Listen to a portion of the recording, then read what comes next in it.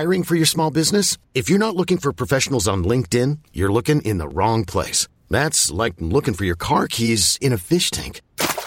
LinkedIn helps you hire professionals you can't find anywhere else, even those who aren't actively searching for a new job but might be open to the perfect role. In a given month, over 70% of LinkedIn users don't even visit other leading job sites. So start looking in the right place. With LinkedIn, you can hire professionals like a professional. Post your free job on linkedin.com/recommend today.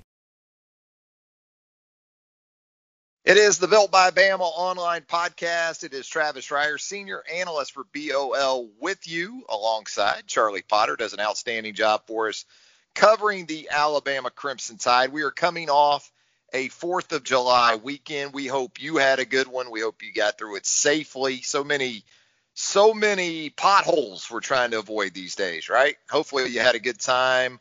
Hopefully you got through it with all the digits in place. I got to tell you this, though, Charlie. You know, we're recording this thing on Sunday night, and I'm looking out the back doors of Casa de Reier, and it still looks like Ellis Island on the 4th, you know, in 1976 around here. We've got mortars going off, you know, we've got all kinds of fireworks. Do these people ever run out of pyrotechnics, Charlie? Yeah, I mean, that's the thing is it seems like they have a never-ending supply. I know on Saturday around our neighborhood, we live over close to the VA, so there was people shooting off fireworks until 1, 2 a.m. in the morning, and they're still I don't think we're experiencing as much as you are now, but they've been going pretty hot and heavy and throughout the day on Sunday. So hopefully their supply will run out soon, but so far I haven't heard any just huge explosions. I haven't seen anything caught on fire. I haven't heard any sirens. I think that's the big indicators. I haven't had any ambulances come by, so hopefully everybody has all their fingers and are staying safe. You know, there's a lot of folks out there. I know this is a very real thing with pets and how traumatizing it can be for pets. I don't know if this impacts you, but, we have a 12-and-a-half-year-old Pomeranian. And the last time I checked on him tonight, he was sawing logs at the foot of our bed. So whatever these pyrotechnics and these fireworks do to a lot of pets, and I understand it's a real thing. For Foo, it might as well be Tylenol PM. He seems to sleep better with the fireworks, Charlie. That's funny. I've seen a lot of things on like Instagram and stuff, people that I know that have pets, and they're sharing. It's like the Black Cat logo, but how fireworks scare dogs and stuff. We don't have dogs. We have a couple of cats. We have our youngest cat, the one I got for my wife a couple of Christmases ago. He might as well be a puppy, but he's more just intrigued. Like he'll sit on the back of the chair that's in front of the window and look out, but they haven't been too sheepish. They're kind of scared of loud noises, but they're far enough away. We don't have them like directly on our street or anything like that where it kind of just sounds like big and quick booms of thunder. So I'm jealous of them sleeping through it, though. If they were taking a nap through it, that would be pretty nice.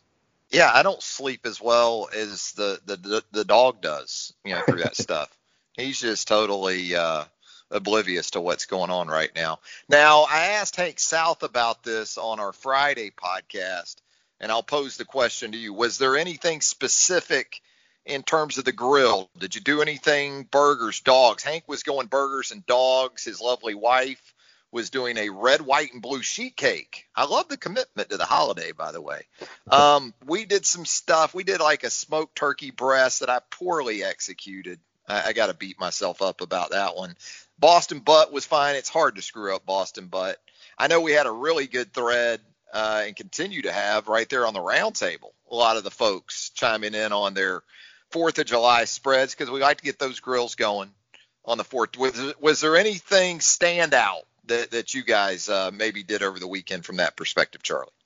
We didn't get too creative. We just went burgers too. It's just the two of us. I was with the family last weekend, so we were just, it was a pretty quiet and chill weekend. We cooked some burgers. We actually watched Hamilton on Disney Plus. Got a little picture there. But other than that, I mean, just some burgers. I know the wife's actually going to the beach this weekend, so she's going to be making up some banana bread. She's gotten really good at that. So I get to get the remnants and the luxury of that, but pretty much just typical just cookout week here at the Potter House. You can't go wrong with just good burgers, man. Those satisfy everybody. We actually just got on some floats in Lake Tuscaloosa Saturday and Sunday. Just kind of hung out. It was low key. It was chill. It was chill anyway, Charlie, till about 2:00 or so Sunday afternoon. Because Nate Oates and Brian Hodgson, they apparently aren't going to give us any type of time off year round when it comes to college basketball recruiting. And how about the pickup and the sort of meteoric rise? I know that Alex Chukwu, the 6'11" forward, did reclassify to the class, I guess, of 2020, but still, these guys are somewhat stealthily in their approach too, Charlie, because it'll get quiet a little bit, and then suddenly here comes a guy like Chukwu. Next thing you know, in about a span of 3 or 4 days, it's hot and heavy, and there he is Alabama's 5th commitment on Sunday. And I know you covered this on the website for us in the immediate aftermath of Chukwu's commitment to Alabama, but we've been wondering about John Petty and his intentions for the NBA draft and how the math is going to work with the 13 scholarships. And I think this adds even more intrigue to that, right?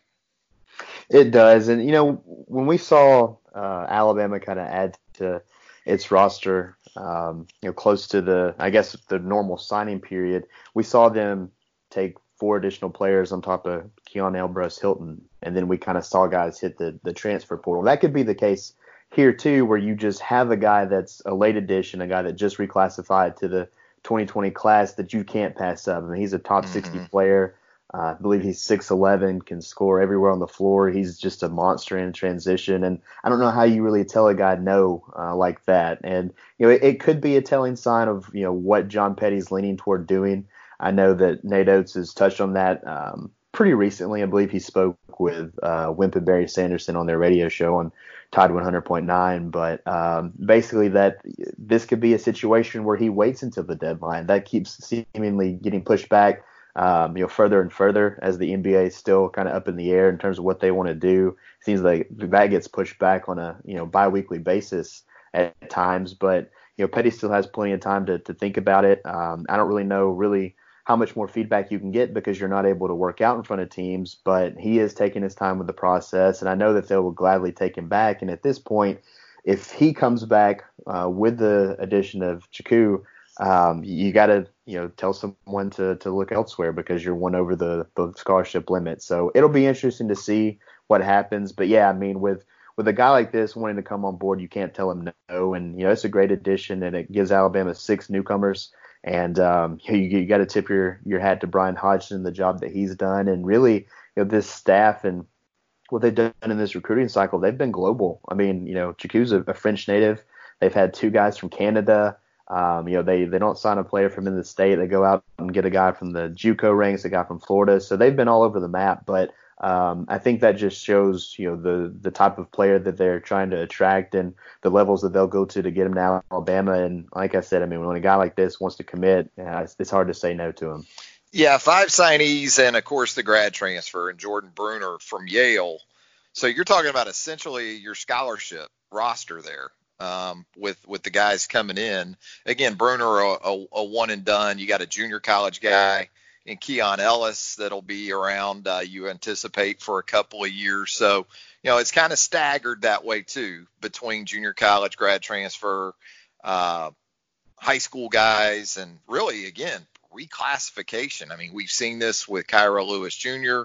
A couple of years ago. Josh Primo, another one of those guys in this class that moved from the 2021 cycle to 2020. And amazingly, when you ask around, I asked around a little bit on Sunday to some folks that really follow this closer than I do. Travis Branham of the 247sports.com network, chief among those folks. And the 2 guys they want to talk about the most are the guys that are reclassifying, and that's Josh Primo and Alex Chukwu. And, it's you're right. It's going to be fascinating to see how this bookkeeping sort of plays out from here. And is this an indicator with John Petty? And I agree wholeheartedly, by the way, when you get 6'11" dudes like this that want to come on board, it's a lot different than the sort of 6-foot guys that are out there. That are tons of those guys. When you get 6'11" talent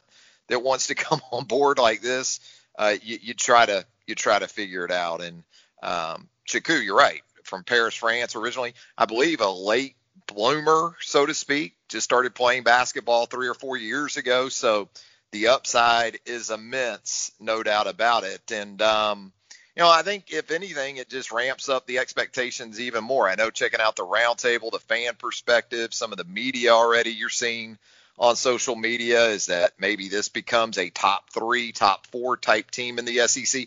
I don't know if I'm ready to go there yet. I still need to see, Tennessee still got Yves Pons that's still sort of contemplating his status, I think, for the upcoming season. That could certainly impact the Vols a great deal. Kentucky, you always expect to be in that first spot. Florida is typically going to be in that mix as well. Auburn, obviously. So I don't know if I'm ready to say top 3 yet. Charlie, where are you willing to go with this roster as it sits right now? I think the potential is really strong. It's just there's just so many question marks. I mean, you look at the roster, and I know Nate Oates, pretty quickly after the season ended, that he said that the roster is going to look significantly different. And boy, he wasn't lying. I mean, you look at it, you only have Herbert Jones returning. That's huge. Jaden Shackelford, Javian Davis, Alex Reese. Those are the only guys returning that saw minutes last year. I mean, John Petty, of course, if he comes back, you can add him to the mix. But that's 4 players. The rest are essentially, or our newcomers are essentially newcomers, because you got to take into account Javon Quinterly, James Rojas, Jawan Gary. So you're looking at 9 players that didn't see a single minute in a game last year. I think this team is really talented. I think if they can, gel and mesh together, they can be really special. And of course, you got to have guys stay healthy. That was really the bugaboo for the roster last year. But they have the pieces in place, I think, to really compete in the SEC. Kentucky's going to be there, and Auburn's going to be good. Tennessee, Florida, you're going to have the usual suspects up there. But I think what Nate Oates and his staff have done, they've been able to bring in the talent to put them in contention. So we'll see how they come together. But it's just there's so many new faces that right now it's just kind of a work in progress, and I guess to be determined situation. Yeah, you watch Choucou's sort of highlight tape and his clips, and he is sort of the epitome of that Euro 4, a guy that at 6'11", you think about maybe in terms of size is being a post guy, not the bulkiest guy in the world, around 200 pounds, but you watch him shoot the 3, you watch him off the dribble, you watch the mid-range game. You talked about his ability to finish extremely well in transition, and this sort of fits, right, with Nate Oates, in that it's kind of positionless basketball, because look at the different sort of lineups we saw, some of it out of necessity in year 1 under Nate Oates as the fireworks boom outside here. But it's hard to, I guess the point is, it's hard to pigeonhole guys, right, when it comes to positional basketball, because this is exactly the kind of guy that he wants at pretty much every spot on the floor. Yeah, and you look at last year, I mean, they were limited in that guy that can play multiple positions on the wing. I mean, Herbert Jones fit that mold, but Jawan Gary and James Rojas were guys that were going to fill that. And now they get them back, and you add guys like a Choukou. Jordan Bruner's more of a true big, but maybe he does a little bit of that. Keon Ambrose Hilton, I think he's in that mold too. So they were really lacking that last year, and now you just get an immense wave of depth at the position. And really, I agree with you. I think, we talk about it a lot in football in terms of like the secondary and maybe at linebacker, guys turning into more positionless players, but it's really becoming the case in basketball, especially in Nate Oates' system. And so, he likes to play a lot of guards. He likes to play small. So really, if you look at the roster, there's not a true center. I know Javian Davis might fit that, but he's listed even as a forward on the roster. But I think they're going to really it'll be really interesting to see how they mix and match these lineups, because they have guys that can play multiple positions on the floor. I mean, look at Herb Jones. I mean, he's a guy that played some point guard back here, and he played even at the 5. So I think Choucou's also a guy that can do that. I don't know if we're going to see him carry the ball up the court much, but he's shown that in the clips that I've seen, that he can handle the ball. He can pass, dribble, and shoot, and that's really a prerequisite for anybody that wants to play in this Nate Oates system. So, yeah, I mean, the latest edition fits the mold, and I think it just gives them a luxury of a bunch of guys that can play a bunch of different spots, and it'll be interesting to see how they work them all together. It gives them some more length defensively too, right? When you have a versatile guy like this, we see these clips. We don't see a lot of 6'11" guys in these highlight tapes getting into stances and just playing straight up man for man defense. That's not what gets clicks on these tapes. But we also know that Nate Oates, despite the fact that Alabama had its struggles at times on the defensive end of the floor, it's a non-negotiable. You got to be able to defend, and especially in man-to-man type situations. And we keep waiting, we keep looking, we keep trying to sort of read the tea leaves in this John Petty situation. We thought maybe Nike Sabande, the transfer from Miami of Ohio a few weeks ago, might be that guy, sort of a like for like there, even though Sabande is going to sit out the upcoming season. But it's Alex Chiku that is now a part of this Alabama program, committed and was expected to sign, right? He was going to sign on Sunday to go. It was going to be pretty much done, I believe, on Sunday. I would reach out to media relations because they're the ones that are going to put out the press release when that's a go. And they said that they would expect it on Monday at the earliest. So, by the time this is up and everybody's listening to it, I mean, who knows, the letter of intent will be in, but it doesn't sound like they have any hesitations or worries about that. So that should come in later today. If not, it'll be in sometime this week. You mean they're not going to come in off the lake or maybe off the pool to head over to Coleman Coliseum and finalize those things on a holiday weekend? Yeah, we'll see how it all plays out. Looks to be a done deal, certainly with Alex Chiku. We're going to head to a break, and when we come back, we're going to get into some what ifs. I'm not going to Colt McCoy this thing up, all right? I'm not going to turn it into if Tua hadn't gotten hurt or any of that. It's just fascinating to consider with Tua Tagovailoa. Now that we have had a chance to sort of take our breath, look back on just what seemed like a 3-year stretch that took all of maybe 7 or 8 minutes to complete. It was fleeting.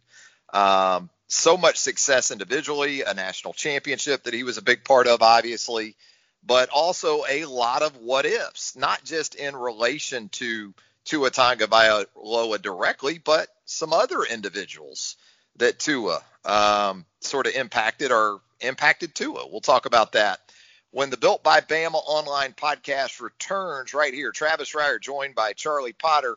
Back with more right after this. eBay Motors is here for the ride. Remember when you first saw the potential? And then through some elbow grease, fresh installs, and a whole lot of love, you transformed 100,000 miles and a body full of rust into a drive that's all your own. Look to your left. Look to your right. It's official. No one's got a ride like this. There's nothing else that sounds like, feels like, or looks like the set of wheels in your garage. With over 122 million parts, you can make sure your number one ride or die stays running smoothly, so there's no limit to how far you can take it. Brake kits, turbochargers, engines, exhaust kits, roof racks, LED headlights, bumpers, whatever your baby needs, eBay Motors has it. And with eBay Guaranteed Fit, it's guaranteed to fit your ride the first time, every time, or your money back. Plus, at these prices, well, you're burning rubber, not cash. Keep your ride or die alive at ebaymotors.com. Eligible items only. Exclusions apply. All right, Charlie, let's get into some Tua what ifs. And, I don't want to turn this thing into a pot-a-thon, but you really could, because you can start with his recruitment, really, Charlie. And at one point, as we know, Alabama had Jake Fromm committed. And it looked like Jake Fromm was going to come over from the state of Georgia and perhaps be that top quarterback recruit in what turned out to be a 2-signal caller class in 2017. But Jake Fromm decommits from Alabama, flips to Georgia, and then a very short time later, Tua Tagovailoa commits to Alabama. Mac Jones would fill out that quarterback 1-2 punch a little bit later on. So those were your two quarterbacks for the class of 2017 at Alabama. I guess I start even more so with Georgia on this, because you think about Fromm going to Georgia as a true freshman. Jacob Eason gets hurt early in that season. Fromm jumps in there. They play real solid offensive football for the remainder of the season, win the SEC championship, end up as we know, taking on Alabama in the college football playoff national championship game. So there's a what if for you right there that doesn't even necessarily really involve Tua and Alabama. It's more if Jake Fromm doesn't flip to Georgia, does Georgia get to Atlanta for that championship game? Yeah, I mean, there's so much of a trickle effect from this, and I don't think they do, just because, I mean, in this scenario, you have Jacob Eason getting injured, and then what do they do? Who do they turn to? There's just a lot of question marks there, and I think he did a really great job as a true freshman of taking that offense and continuing to lead them and to get them to Atlanta and get them to the college football playoff. It's just remarkable what he did then. He's a game manager. He did what they needed, but even, playing against Alabama in that national championship game, Jake Fromm was making some really great throws before they kind of took their foot off the gas. So, I think that really helped that offense and that team stay afloat after the starting quarterback went down with injury. Obviously, we know how everything played out there. So I think if Fromm isn't in Athens, you got to wonder who they're going to bring in. I didn't follow their recruiting process that closely to see who their next available target was. But with Eason going down and no Fromm in town, you got to think that Georgia's probably not in that picture. What about Jerry Jeudy? He comes in that 2017 class. And, at the opening that summer, Tua and Jeudy teamed up in those competitions out there and seemingly formed a pretty strong bond. Now, do you think that the pipeline was already strong enough from South Florida with those wide receivers, Amari Cooper, Calvin Ridley, that regardless if it's Jake Fromm that ends up sticking with Alabama, Jerry Jeudy's still the guy? Or is it at least fair to wonder if that would have been the case had Tua not ended up in Tuscaloosa? Yeah, it's always fair because recruiting, man, you never know what's going to happen. I mean, as Tim White says all the time on the board, it's a fluid situation, but it is something to wonder about. I think, though, like you said, the pipeline that Alabama has established down to Florida really helps him. He's a guy that's really close with Calvin Ridley, and seeing the success that he's had at Alabama and, hearing his testimonials, seeing what a guy like Amari Cooper did, I think that really helps. And, Jake Fromm's not a slouch. I believe when you look at the quarterback rankings for that 2017 class, he's ranked right behind Tua. So, they're not bringing in some, bum off the street. And I don't think it's, I think the relationship that he was able to establish with Tua throughout that recruiting process, same goes for Ruggs and Devontae Smith, really helped them kind of solidify that class and bring in, which is what was an amazing offensive haul that year. But it does bring about the question. I think at the end of the day, though, with what Alabama's had, coming from South Florida and the success that they've had with receivers going to the next level, that Jeudy probably ultimately ends up in Tuscaloosa. But yeah, I mean, whenever you're jumping down this rabbit hole, I mean, it's a fair question to ask. It makes me wonder with those wide receivers, because you got to look at it from that perspective too. As great as Tua was and is, and all those things, there's no denying, as we've talked about many times, the people he had to work with on the offensive side of the ball. I wonder if Jake Fromm sits around and wonders what if he had stuck with Alabama and had those wide receivers, because that was a real issue for Jake Fromm in Georgia the last couple of years, especially and certainly in 2019. Just didn't have the firepower offensively. I know the scheme was panned largely. It was outdated, plotting, I guess, at best. But I wonder if Jake Fromm wonders that sometimes as well. How about this scenario? How about this what if? If Jake Fromm sticks with Alabama, knowing what we know now, seeing what we have seen, do you think Jake Fromm unseats Jalen Hurts similar to what Tua Tagovailoa did going into the 2018 season? That's a tough one. I know that watching Jalen, I mean, he struggled passing the ball a little bit, and Fromm's that pocket passer. I mean, he's the guy that can go out there and he'll manage the game and get you up and down the field. I mean, he's not going to wow you with things that Tua can do, but he's efficient. So, I mean, he's a safe choice. I think that, with the whole Tua and Jalen situation. Is he a big upgrade on Mac Jones with what we've seen, you think?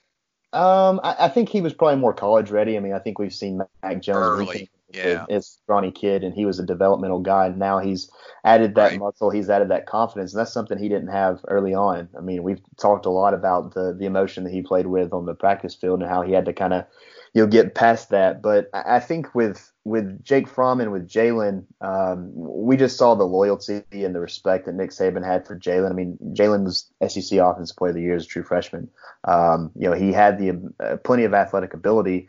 I don't know with Jake Fromm and just his reliable playing style, if that's the switch that you make in the second half of a national championship game, just because Tua's, I mean, everyone saw in the practice field, all the players knew it. They had the confidence in him to go out there and to make plays to win a game. I think Jake Fromm could do that, but that's still a situation where is he that big of a wow factor to be able to make that bold of a move in that situation? Of course, you're not, what we just outlined, Jake Fromm's in Tuscaloosa, so Georgia's likely not in that game. You factor in they're probably playing Oklahoma at that point. So Oklahoma doesn't have that great of a defense. They might not be in that situation. I mean, you're digging yourself into a bunch of what ifs in this regard. But I think for me, I would probably still side with Jalen. But I don't know. That one's more of a toss-up. I go with Jalen. I think Jalen rides it out through 2019. And with that, if Fromm's still around, he's essentially Mac Jones going into the 2020 season. Think about it that way. Fromm was a 3-and-out at Georgia. And if he comes to Alabama, he doesn't beat out Jalen, perhaps there's, even last season, there's a way they're able to, or the season before, or with the 4-game rule, they're able to salvage a year. And Jake Fromm could be a fourth-year junior at Alabama right now. And that would make you wonder about maybe where Mac Jones is. If it had played out that way, maybe Mac Jones is somewhere like Georgia Tech going into his first season as a starter. Who knows? Boy, Nick Saban would love all these hypotheticals, wouldn't he, Charlie? Would his ears be bleeding right about now with all these? I mean, this would have been canceled about 5 minutes ago, right, with Nick? When you said this, I was thinking, man, I'm glad he's not really podcast savvy. I know that some of the guys in his media relations office probably listen to it, and they're probably, trying to keep it away from him as much as possible. But I mean, it's all in good fun. Nothing that we've said so far has been detrimental to Alabama. Exactly. I mean, and we're just getting started, by the way, Nick, if you do happen to podcast. So it might be a good time to check out. But so here's another question. If Fromm sticks with Alabama, Jalen's the guy through 2019, what's Alabama's ceiling last year? Is it the same, perhaps, as it would have been? I mean, obviously Tua with the injuries, that changed a lot of things. But look, Alabama's biggest problems in 2019 weren't on the offensive side of the ball or even depth at quarterback, because Mac Jones played well enough in games to win. So where do you see Alabama 2019 with Jalen compared to maybe what they ultimately did with Tua at 11-2? That's interesting too, because the defense was the big bugaboo. Obviously, I think if you have a healthy Tua in the Iron Bowl, that one's different. With Jalen, if he continues to make the progress that we kind of saw from him going into that last year at Alabama, and then what he did at Oklahoma, you think the offense can put up plenty of points. I mean, they did whenever he was a true freshman and going into that sophomore season as well. So you wonder about the LSU game, with no Dylan Moses, with no Josh McMillan, with no LeBron Ray. There's a lot of question marks there still. Can Jalen lead the offense to enough points to outduel Joe Burrow and company? I mean, that remains to be seen. I think the Iron Bowl maybe is the more intriguing question. Just because I think, like you said. I'm getting there. I'm getting there. Trust me. I know that the pick sixes are what a lot of people like to hang their hat on, but I mean, Mac Jones still did plenty in that game to win it. So with Jalen, if he continues to make that progress as a passer, can it be enough to beat Auburn at Auburn with a defense that's, not as living up to the standards that we've seen of Alabama under Nick Saban? I mean, who knows? That one's, to me, I think it might end in the same result. I don't know. I mean, that one's tough. You factor in, you have so many weapons on offense. You have those 4 receivers. You have a Najee Harris who was running out of his mind toward the end of last season. Can Jalen make enough plays with his legs to keep drives alive and things like that? I mean, who knows? I think that it's an interesting question, but I think more or less I'd probably lean toward the same result. But I don't know. That's another one that's kind of a toss-up for me. If Tua Tagovailoa plays against Auburn in 2017 and 2019, is Gus Malzahn still the head coach at Auburn? How about that? What if? That's an unbelievable stat to really say out loud. I think I saw a tweet that was going around is like, what is your most mind-blowing, sports stat? Is the fact that Tua only played Auburn once in his entire collegiate career. Yeah. And that is so mind-blowing. I think that's something that Alabama fans, especially, last season, just because it was such a close game. I think that Tua could have done some damage. That's for sure. And I don't think Gus is still at Auburn. No, I mean, if Tua plays in the 2 road games, I don't think he is. I think he's gone. We've talked a lot about it with Alabama. November is a critical month for the team's success. You could say the same for Auburn. Except for this coming season, fingers crossed that it happens. You faced Georgia and Alabama in the last month of the season, and if you can't beat Alabama for 3 years in a row, and you're just kind of putting together some 7, 8, 9 win seasons, I think that's probably, I would agree with you, just because it's already a rocky road as it is, and now you add on 3 straight losses to your in-state rival with a stud quarterback. I mean, that one's a lot easier to answer, just because, and like I said, it's so crazy, and I think that's one of the things Alabama fans will look back on the most and just be like, man, Tua only played against Auburn once, and of course he did plenty of damage that one year in 2018. But yeah, I would probably agree with you that you would be looking at a new head coach down the plains. Yeah, that's what's so crazy, because if you look at the record books for Alabama, you would think Tua played in 40 games, because of what the numbers are. But he had 24 career starts. That's it. That's it. 24 career starts. And I guess, Charlie, pretty much, right, you can pick a passing category, and you're going to see Tua's name there at the top. Yeah, if you look at just career touchdowns, career passing touchdowns, whether it's game, season, full length of a career, he's at the top. The big one for me is the career passing yards. That one's with this whole what if situation. In those 24 starts, and of course he had some games coming in as a backup. In that true freshman season in 2017, he had 7,442 yards. A.J. McCarron's at the top of that list with 9,019. So Tua's a little more than 1,500 yards away from being the career all-time leading passer just in terms of yardage. And throw in, I don't know, 4, 5 starts, and Tua's got that. And you can do that with just the injuries alone almost. And, if he gets the nod a little earlier in that freshman campaign, he obliterates that record. And it's probably one that's going to be hard to pass unless you have a 4-year starter. Say a guy like Bryce Young comes in and gets the starting job as a true freshman and stays around for 4 years. That's not going to happen if that's what pans out. But you would have to have a situation like that. So I just think that one, his name is at the top of so many records. But if he's healthy and gets a few more games under his belt, I mean, he's at the top of every one of them when it comes to passing categories. Here's a what if for you. If Tua doesn't go to Alabama, where are Mike Locksley and Taulia Tagovailoa right now? They're both at Maryland together now.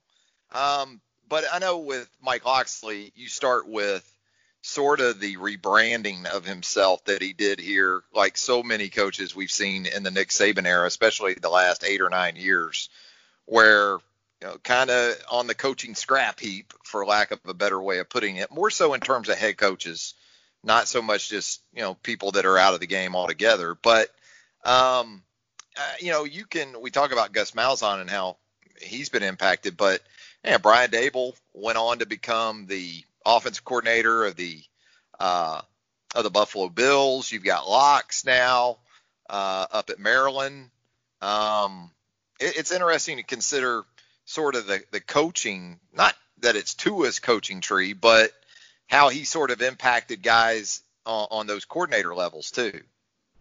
Yeah, I mean, you always look good whenever you're behind one of the best offenses in the country when you have a quarterback like that and a receiving core to back it up. But, I think that's interesting, with Locksley in 2018, if Tua's not at Alabama, and like we outlined earlier, if Jalen's the starter, if you can get Jalen to take those steps that we kind of saw then I think you deserve to get a job in that, just because, everybody saw Jalen as that dual threat passer that was more run first. If you can get him to kind of wean off of that and to develop into a really progressive passer, I mean, I still think it plays out the same way. I mean, Maryland is a place that, it's not a blue blood program. He's not going to a place like an LSU or a Georgia. Yeah. And it's a place that he has ties to. It's a place that wants him. If that's his ultimate goal, I mean, I still think he can get there. Now, Taulia, that's a different story, because I think if Tua doesn't end up in Alabama, he's probably at USC. He said that many a times. I think the family was probably on board with that, and you're closer to home in Hawaii. I mean, I think that Taulia is somewhere on the West Coast and probably in Southern California. So I think Loxley, if you can take the offense and progress with Jalen and develop him as a player, you probably end up in the same spot. But I don't see a Taulia ending up in Alabama at that point. Yeah, and see, man, we can go to SC with this thing and Tua, and how does that impact Clay Helton as a head coach? Does Graham Harrell end up at SC in the offensive coordinator role? Does JT Daniels go to SC? What about Keaton Slovis? See what I'm saying, man? This thing could go well into the early hours of Monday morning if we keep going down all these different rabbit holes. One that, and this goes back to the Auburn game. And what I do wonder as much as anything is with Tua playing, knowing what Mac Jones did against that Auburn defense. If Tua doesn't play against Mississippi State, Nick holds him out, and he's good to go for Auburn and is able to play against Auburn, and kind of understanding the sort of narrative with Alabama going into that Auburn game, even there at 10-1 and right there on the cusp, the edge of being a fourth team in the college football playoff.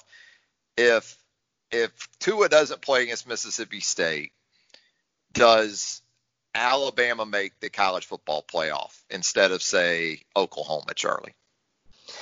That's tough, because you got to think, does the defense do anything else to slow Auburn down? Because it's going to be a high-scoring match. I mean, Alabama scored 45 points, but Auburn scored 48. I think does Tua throw the pick sixes? And look, one of them was a total fluke. I get it. I mean, I know it went off Najee's back, and Tua wasn't totally turnover proof, especially when he was hurt. We saw it against LSU when he was less than 100%, right? Turn the ball over a couple times.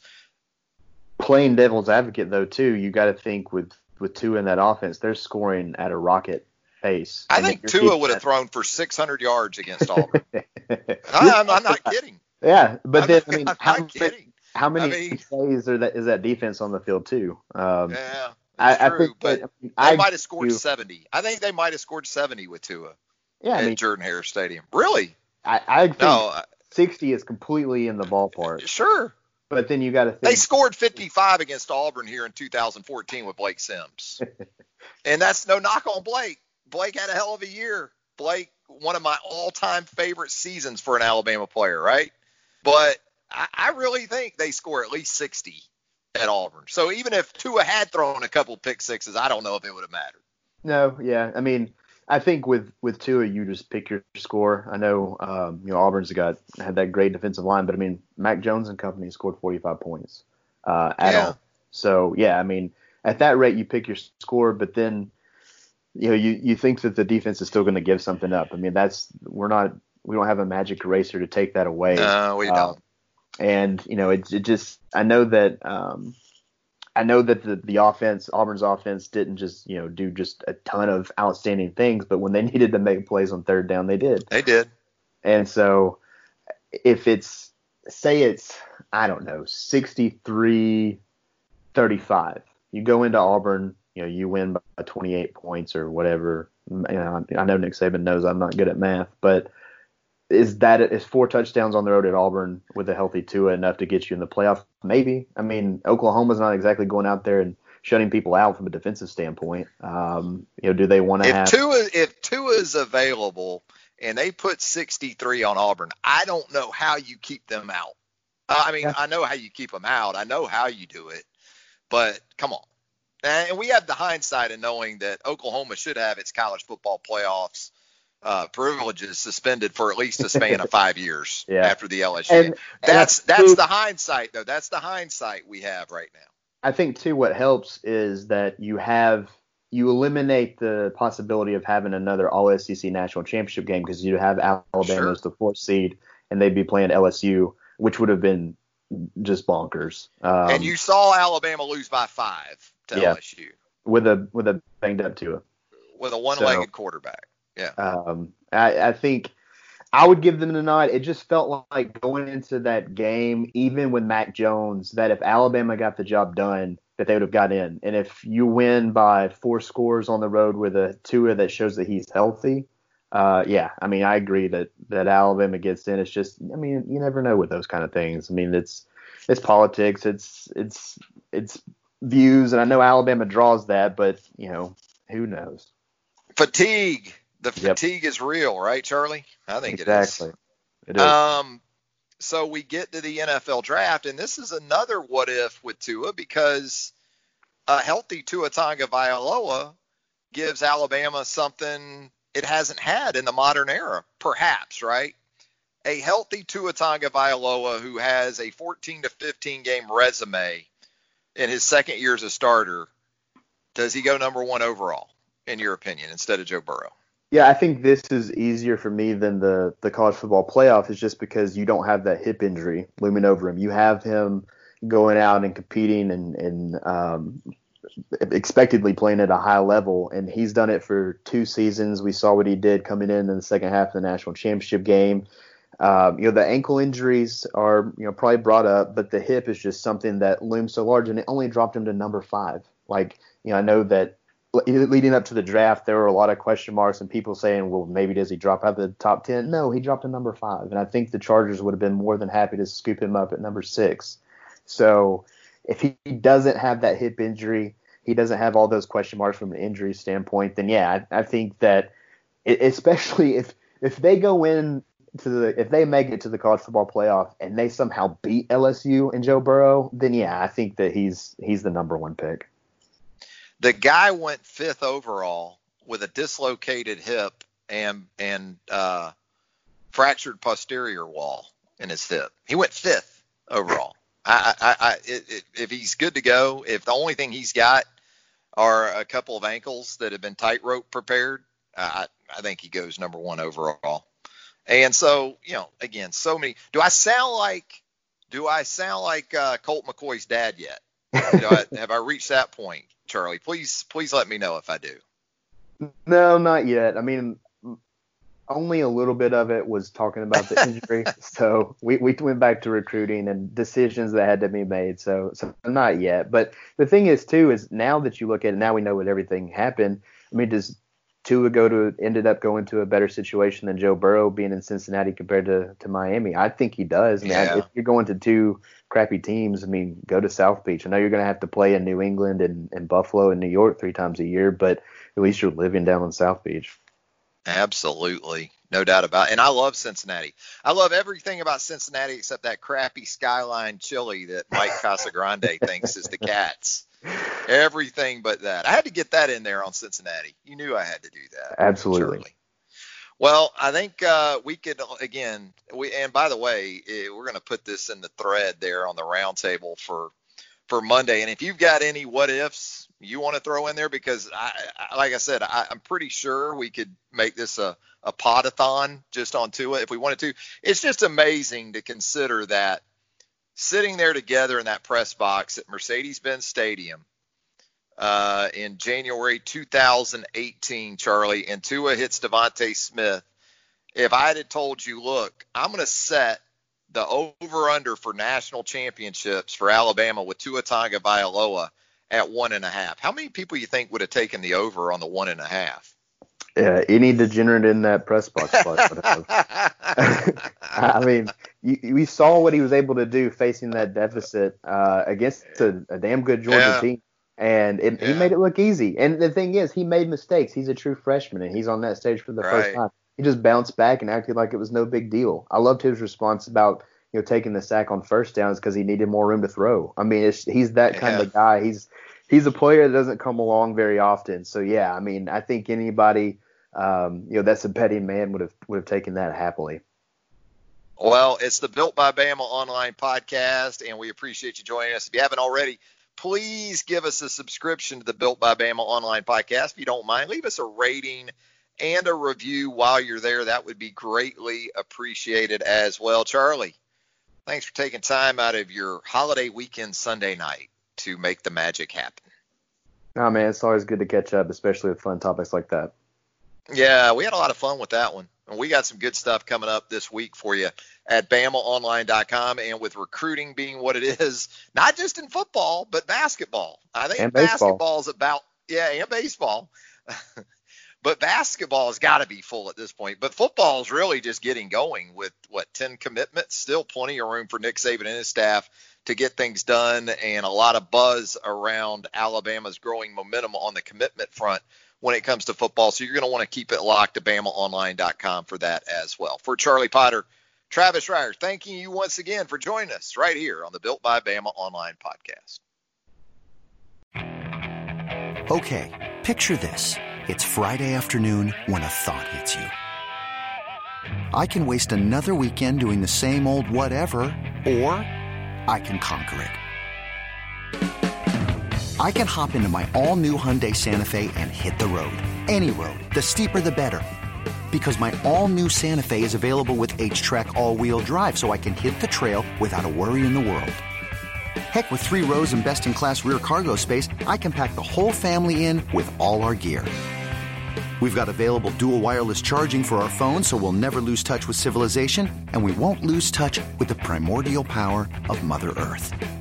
So which is it?